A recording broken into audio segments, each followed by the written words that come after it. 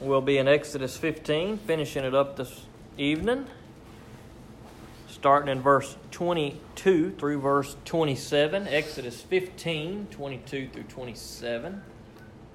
While everybody's turning, anybody been watching the Olympics the last few days? There's some good stuff on there. Me and Michelle watch it. It's some of that stuff that's boring to me, but some of it's kind of interesting to me. It's a couple of those things, though, that I think anybody in the world could do, like that skeleton. Have y'all seen that? Yeah. Where they get on that little thing, and it's like you could just grab some. That's one of the few sports you could grab somebody off the street, just throw them on there, and just hold on. And you're watching them guys, and like, oh, did you see the way he pointed his toes? And it's like, huh? Like it just looks like they're holding on for dear life, but they're doing something, and they're going fast, bless their heart. And those guys that come down on them skis and jump so far, it's unbelievable, really, the talent people have. It is. I hate to use the word miracle, but it really is amazing what people can do. Anyway, that's just go home, watch the Olympics tonight. It's good stuff. All right, Exodus chapter 15, verses 22 through 27. We've covered a lot of stuff in these last few weeks. I mean, you think about where we started. We started with God's people leaving the land of Canaan in that area and coming to Egypt and all the things that have taken place with Moses and Pharaoh and Moses' journey away and Moses' journey back and the people's journey and the plagues and the Red Sea. And boy, we have seen a lot of stuff transpire on this journey of the Israelites, and through the first 15 chapters of Exodus, we have seen a lot of stuff take place, and there's still a lot of stuff to come, and we're going to talk about a little bit more tonight. So we'll start in verse 22. Then Moses led Israel on from the Red Sea, and they went out to the wilderness of Shur. They journeyed for 3 days in the wilderness without finding water. They came to Marah, but they could not drink the water at Marah because it was bitter. That is why it was named Marah. The people grumbled to Moses, "What are we going to drink?" So he cried out to the Lord, and the Lord showed him a tree. When he threw it into the water became drinkable. He made a statute and ordinance for them at Marah, and he tested them there. He said, "If you will carefully obey the Lord your God, do what is right in his eyes, pay attention to his commands, and keep all his statutes, I will not inflict any illness on you that I inflicted on the Egyptians, for I am Yahweh who heals you." Then they came to Elim, where there were 12 springs of water and 70 date palms, and they camped there by the waters. Let's pray. Father God, I pray that you help us to get some good from your word tonight. I pray that you can help what's going on here with your people just to kind of soak in our life and let us see their situation. But dear Lord, let these words speak to our hearts and apply to our own situation. So God, I pray that as we look at these words tonight, that you just would help us to get them, to understand them, dear Lord. And just let there be something in here that we need to hear, dear Lord. You know our hearts. You know our walk with you. You know our situation. You know what's going on in our lives, God, and it's different for all of us. So let your word speak to us in the way that we need to hear tonight. In Jesus' name I pray it. Amen. What we will notice and have noticed up until this point of Exodus, and will continue to notice throughout Exodus, is it's kind of like a roller coaster with God's children. There are lots of ups and downs. There are lots of good things that happen to them, but yet they were very quick to forget. They are very quick to begin to grumble. That's a word that we see repeatedly here in the book of Exodus, is that God's people begin to grumble. And that's a good word to describe Israel as God is leading them through the wilderness, as God is trying to bring them into the promised land. They are grumblers. Now, I think that it would behoove us to take a look at our own life and see if we ever grumble a little bit about what God has done or what God has not done in our life. Oftentimes, we are a "what have you done for me lately" type of people. Just yesterday, Michelle and I were in Baton Rouge, and we met this wonderful guy. He was a Philadelphia Eagles fan, but he was saying, "Boy, ain't it good that we won? Ain't it exciting?" I was like, "Yeah, it's great." And then right after that, he said, "And they better keep doing good next year, because if they come back next year and don't do good, we're not going to have any of that." He's already forgot the Super Bowl. You won one, now we want another. It's what have you done for me lately? He said, what they did last year ain't going to matter next year.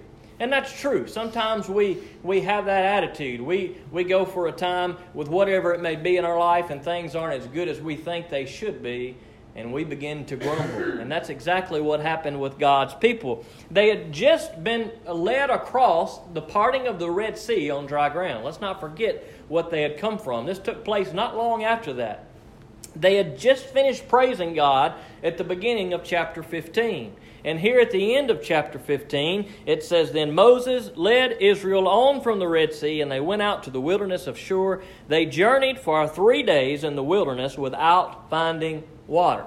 Now, we can understand that, imagine if you're in a desert area, okay? You need water to drink. The human body in harsh conditions cannot last more than about 3 days. Now, in ideal conditions, if the temperature is not too hot and you're not sweating, you're not exerting a lot of energy, human body can last 6 to 7 days. But in extreme conditions, in extreme heat in particular, the human body can't last more than 2 or 3 days without water. You begin to dehydrate. It has all kind of effects on your blood pressure, and pretty soon you just die. You need water to be sustained. And here were the Israelites. They were on their 3rd day without water.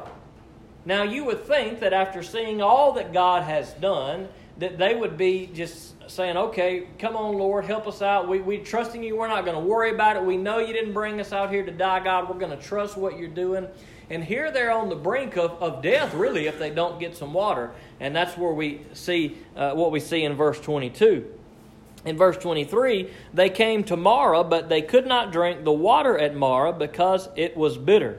That is why it was named Marah. So there was something in the water there. There was something that made it undrinkable. Something that was there that if they would have drank it, it probably would have made them sick. And so they weren't able to drink the water there. So imagine this. You've been waiting for days for water, and you finally come to a place where there's water, and then you can't even drink the water. So you can kind of imagine the tension, the frustration that must be building up upon God's people. Now, we're talking about hundreds of thousands of people here, possibly even into the millions of people that would have been wandering around out here, and all this time they had been looking for water. They find it. They can't even drink it.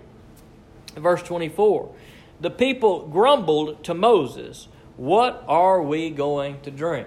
So then they begin to grumble to Moses. What are we going to do, Moses? Here we are out here in the middle of the wilderness, hadn't drunk anything in 3 days. What are we going to do? So he, Moses, cried out to the Lord, and the Lord showed him a tree. When he threw it into the water became drinkable. Now, how God made this happen, I don't know. I don't know how God made that happen. That's kind of a strange text, right? I don't know how God revealed that to Moses, that he needed to throw that tree into the water. We don't have the details other than when Moses prayed to God, God revealed to him or showed him in some way that tree, and that he needed to throw that tree into the water. Now, there are some who have come up with scientific explanations as to how the tree may have disturbed the water and some of the impurities in the water may have sunk to the bottom. There are some theories about how that could have taken place naturally, or it could have just taken place supernaturally. That is, God called Moses to do something. In faith, Moses followed through with what God called him to do, and as a result, God took care of the people. Now, we see that time and time again with God's people. Sometimes God calls people to do things, and they don't do it, and as a result, they don't get the blessing that God wants to get them. We talked about an example, I don't remember when it was, a couple of weeks ago. We talked about Naaman from 2 Kings 5, when he went to Elisha, and Elisha told him to go wash in the Jordan River, and he didn't do it, and as a result, he wasn't healed. When he finally did what he was supposed to do, guess what? He was healed. Here we have a good example of Moses, as odd as it may seem. I mean, even Moses, it doesn't tell us what he thought here, but I know what I would have thought. I would have thought, well, God, we're here and we need water, and you're pointing out a tree to me. What's that got to do with anything? And that's a good reminder to us that God's ways may not always make perfect sense to us. Now, maybe Moses had full faith and didn't question it. But in my life, and maybe in your life too, God may reveal something to you or point something out to you or put something in your path, and it doesn't really make sense to you, and so you don't listen to what God's telling you because you don't see how the pieces line up. You don't see how the puzzle fits together. But we got to remember, I think our life, and our Christian life, I should say, is kind of like a big puzzle, and we don't see the big picture. We don't see the picture on the front of the box. See, God sees the whole picture of how everything is played out from beginning to end. But we don't get to see the whole picture. We get to see pieces here and there. We get to see this piece and that piece, but we don't get to see the big picture. We don't know how everything is going to connect. But God does, and so when He puts something crazy on our heart or mind to do, like throw a tree in the body of water, like He did for Moses here, sometimes God's ways are not doesn't make sense to us because He's God and His ways are a little higher than our ways. But Moses saw the tree, threw it into the water, and then the water became drinkable. He made a statute and ordinance for them at Marah, and He tested them there. He said, if you will carefully obey the Lord your God, do what is right in His eyes, pay attention to His commands, and keep all His statutes, I will not inflict any illness on you that I inflicted on the Egyptians, for I am Yahweh who heals you. Now God is making a promise to the people here. Now this is a conditional promise. God doesn't say, I'm just going to be with you, do what you want to do. He says, no, I'm going to make a promise to you. If you will be obedient to me, if you will listen to me, if you do what I say, God was telling them, everywhere I'm going to put you, everything I'm going to lead you to do is going to be for your own good. And if you will be obedient to me, if you don't turn to the other gods you're going to encounter, if you don't throw me to the wayside, if you don't pick and choose what you're going to listen to, but if you listen to everything that I tell you to do, if you stick closely to me, if you praise me, if you keep me first, God says, I'm going to take care of you. He says, I'm not going to allow the things that happened to Egypt. He said, those things that I did to them, the diseases, the things that were inflicted on the Egyptians, God says, I'm not going to do that to you. Now that's a pretty good deal that God made. And like when God makes a deal, like he's going to stand up to His side of the deal. It's not like human beings. Sometimes maybe we've encountered people that we've made a deal with and they didn't hold up their side of the bargain. Perhaps we've been that one that made a deal and we didn't hold up our side of the bargain. But when we see God making a deal, when we see God making a promise, that'd be a better word than deal. When we see God making a promise to us, we know that God is going to stand behind that promise. And He made a promise to the Israelites here. Look, He had just took care of them. Sure, it seemed like at the very end, at the very last second, when they were at death's door, and if they didn't get any water, it was going to be over. And at the very end, when it seemed like all hope was lost, God provided the water that they needed. Isn't it interesting how God oftentimes seems to do that in our life? At the last second, when we get to the lowest of the lowest spot, in Lamentations 3, we read that a few weeks ago, and we didn't cover this verse, but at the end of that, Jeremiah talks about feeling like he's at the pit. He's at the lowest of the lowest spot, and that's when God finally came to him, and God was there for him. And isn't it somehow, it seems like almost always that's how God works. When it seems like that there is no more hope, that's when God takes care of us. It's as if God is testing us or God is building our faith. God is seeing if we are going to trust Him. And here we have right at the last minute, but God came through. And God provided for His people. And here we see in verse 27. Then they came to Elim, where there were 12 springs of water and 70 date palms, and they camped there by the waters. Not only did God provide a little bit of water for them, but here we see an abundance described here in the next verse. There were 12 springs of water at the next place they came to. There were 70 date trees where they came to. And that's a good reminder of us that when God provides for us, it may not always be in a timely manner. As we're going to see next week, it may not always be exactly what we're wanting, but God always provides. And sometimes there are seasons that are kind of low for us, where it may seem like God is not meeting our needs as quick as we need Him to. But we want to make sure that we don't fall into the category of being grumblers. And that's easier said than done.